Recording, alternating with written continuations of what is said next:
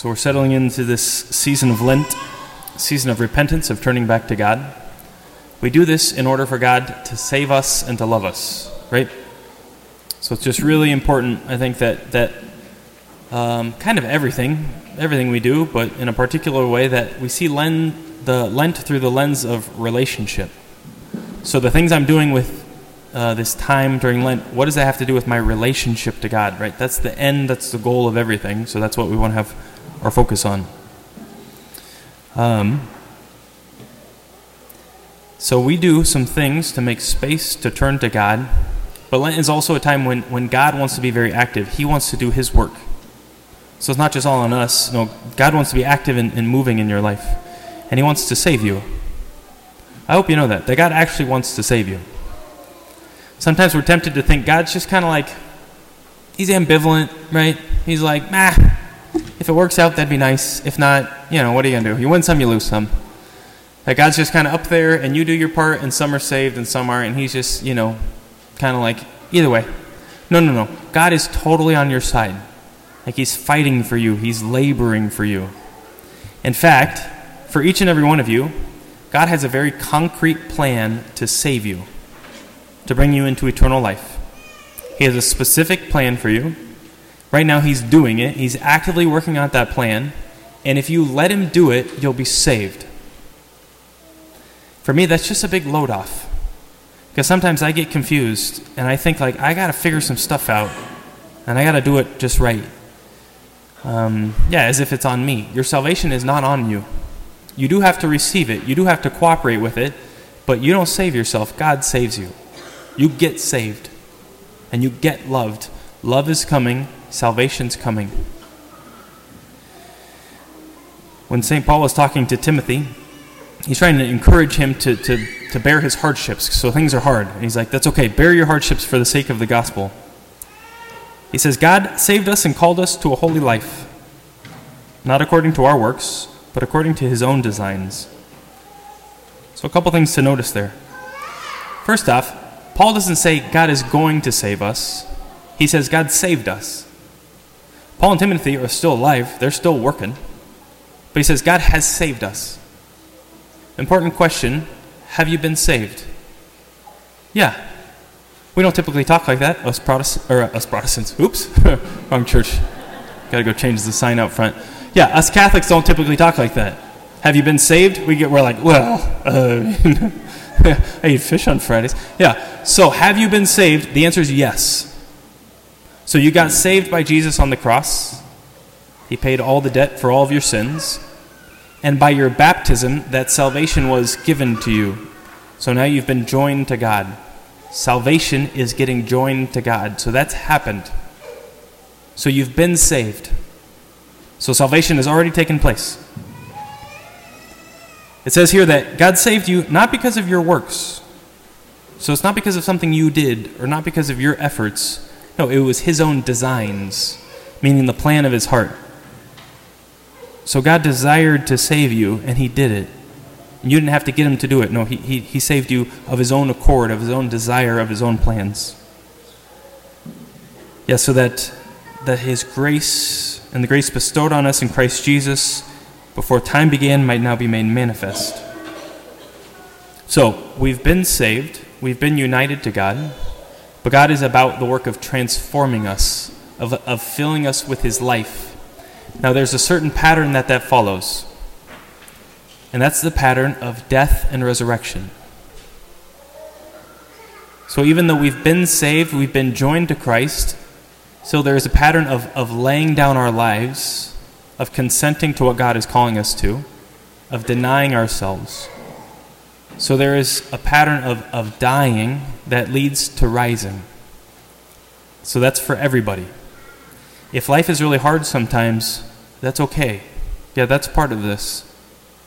And there is a purification going on. We're being transformed by that. When we talk about dying to ourselves, we're talking about dying to our false selves, our sinful selves. Not the you that you truly are. If anything, you're becoming your true self, but that means you have to die to your false self, your fake self, your self-reliant self, your prideful self. And that does feel like death. Like, that's not just a cute way of putting it. It feels like actual death. to love another person when it's really inconvenient, it's really hard, it feels like death. Any moms with little babies? Yeah? Being a new mom, getting up for the 6th time in the night, feels a little bit like death. Hey, mom? Hey, mom? Hey, mom would say amen, moms, and I said, hey, mom, new word. Okay, so, like that feels like death. It's hard sometimes to love somebody. Yeah, so really loving and denying ourselves and putting another person first, like that's really hard. In the gospel, we hear the account of the transfiguration. The transfiguration, among many things, is supposed to encourage us. The prayer of the church says that the transfiguration shows us that death leads to glory. It leads to life. We're afraid that death leads to nothing. Yeah? Like I'm going to spend it all and then I'm going to be dead and then there will be nothing. No one will take care of me. There will be no one there for me. I'll have nothing left. I'll be destroyed. And Jesus, through his transfiguration, is speaking to us and showing us, no. It leads to life. So the transfiguration is a glimpse at what's to come. It's a glimpse at the glory of Jesus in the resurrection. There's something strange, kind of mysterious about the whole event, but it's looking towards what is in store for Jesus in his resurrection. That's why he tells them, hey, don't tell anybody about this until I've been raised from the dead. It's like what you're seeing now is what is to come. So Jesus is revealing his glory, the glory that awaits him after his death. But Jesus' transfiguration also prefigures your transfiguration.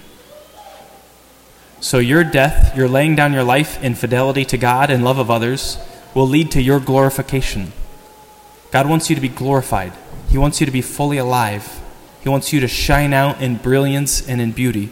He wants you to be even more you than you've ever been before. So remember, please, nothing of Jesus' life is just for him. It's all for you also.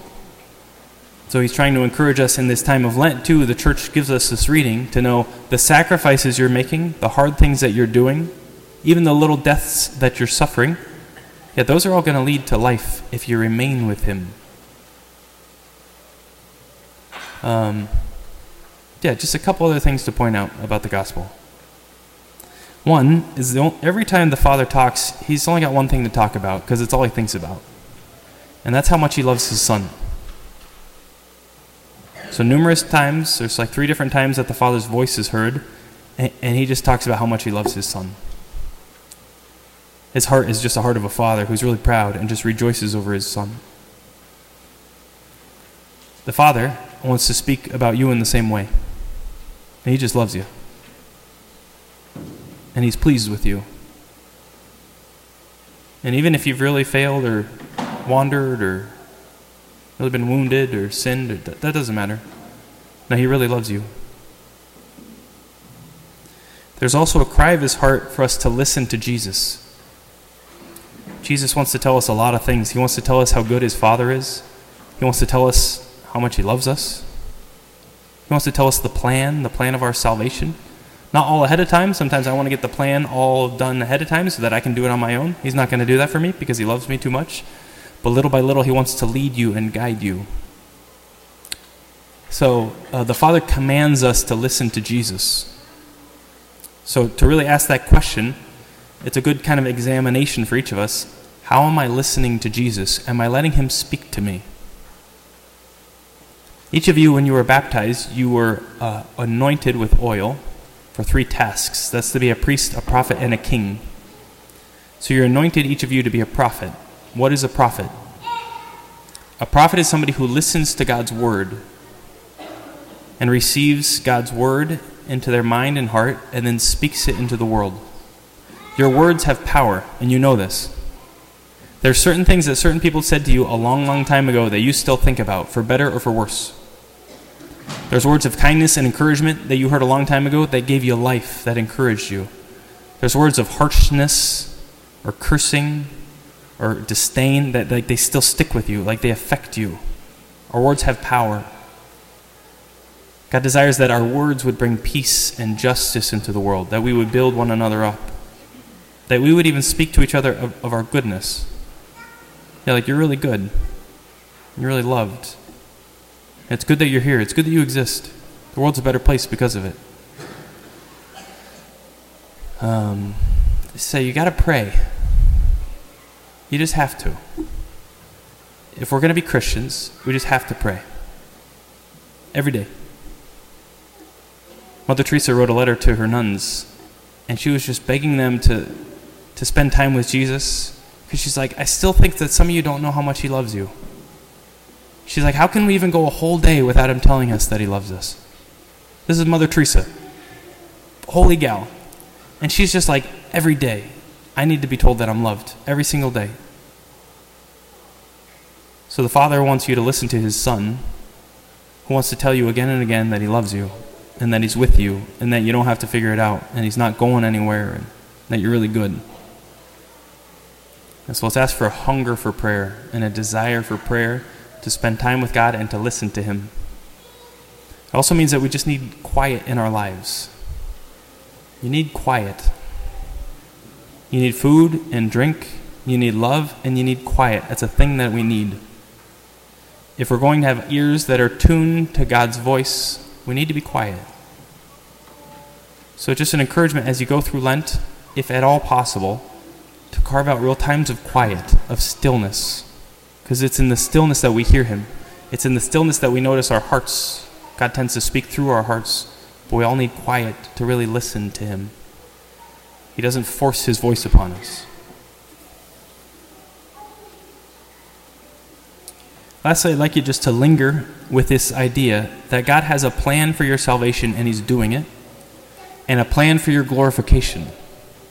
So God has in his mind this image of you shining out in glory like Jesus' transfiguration.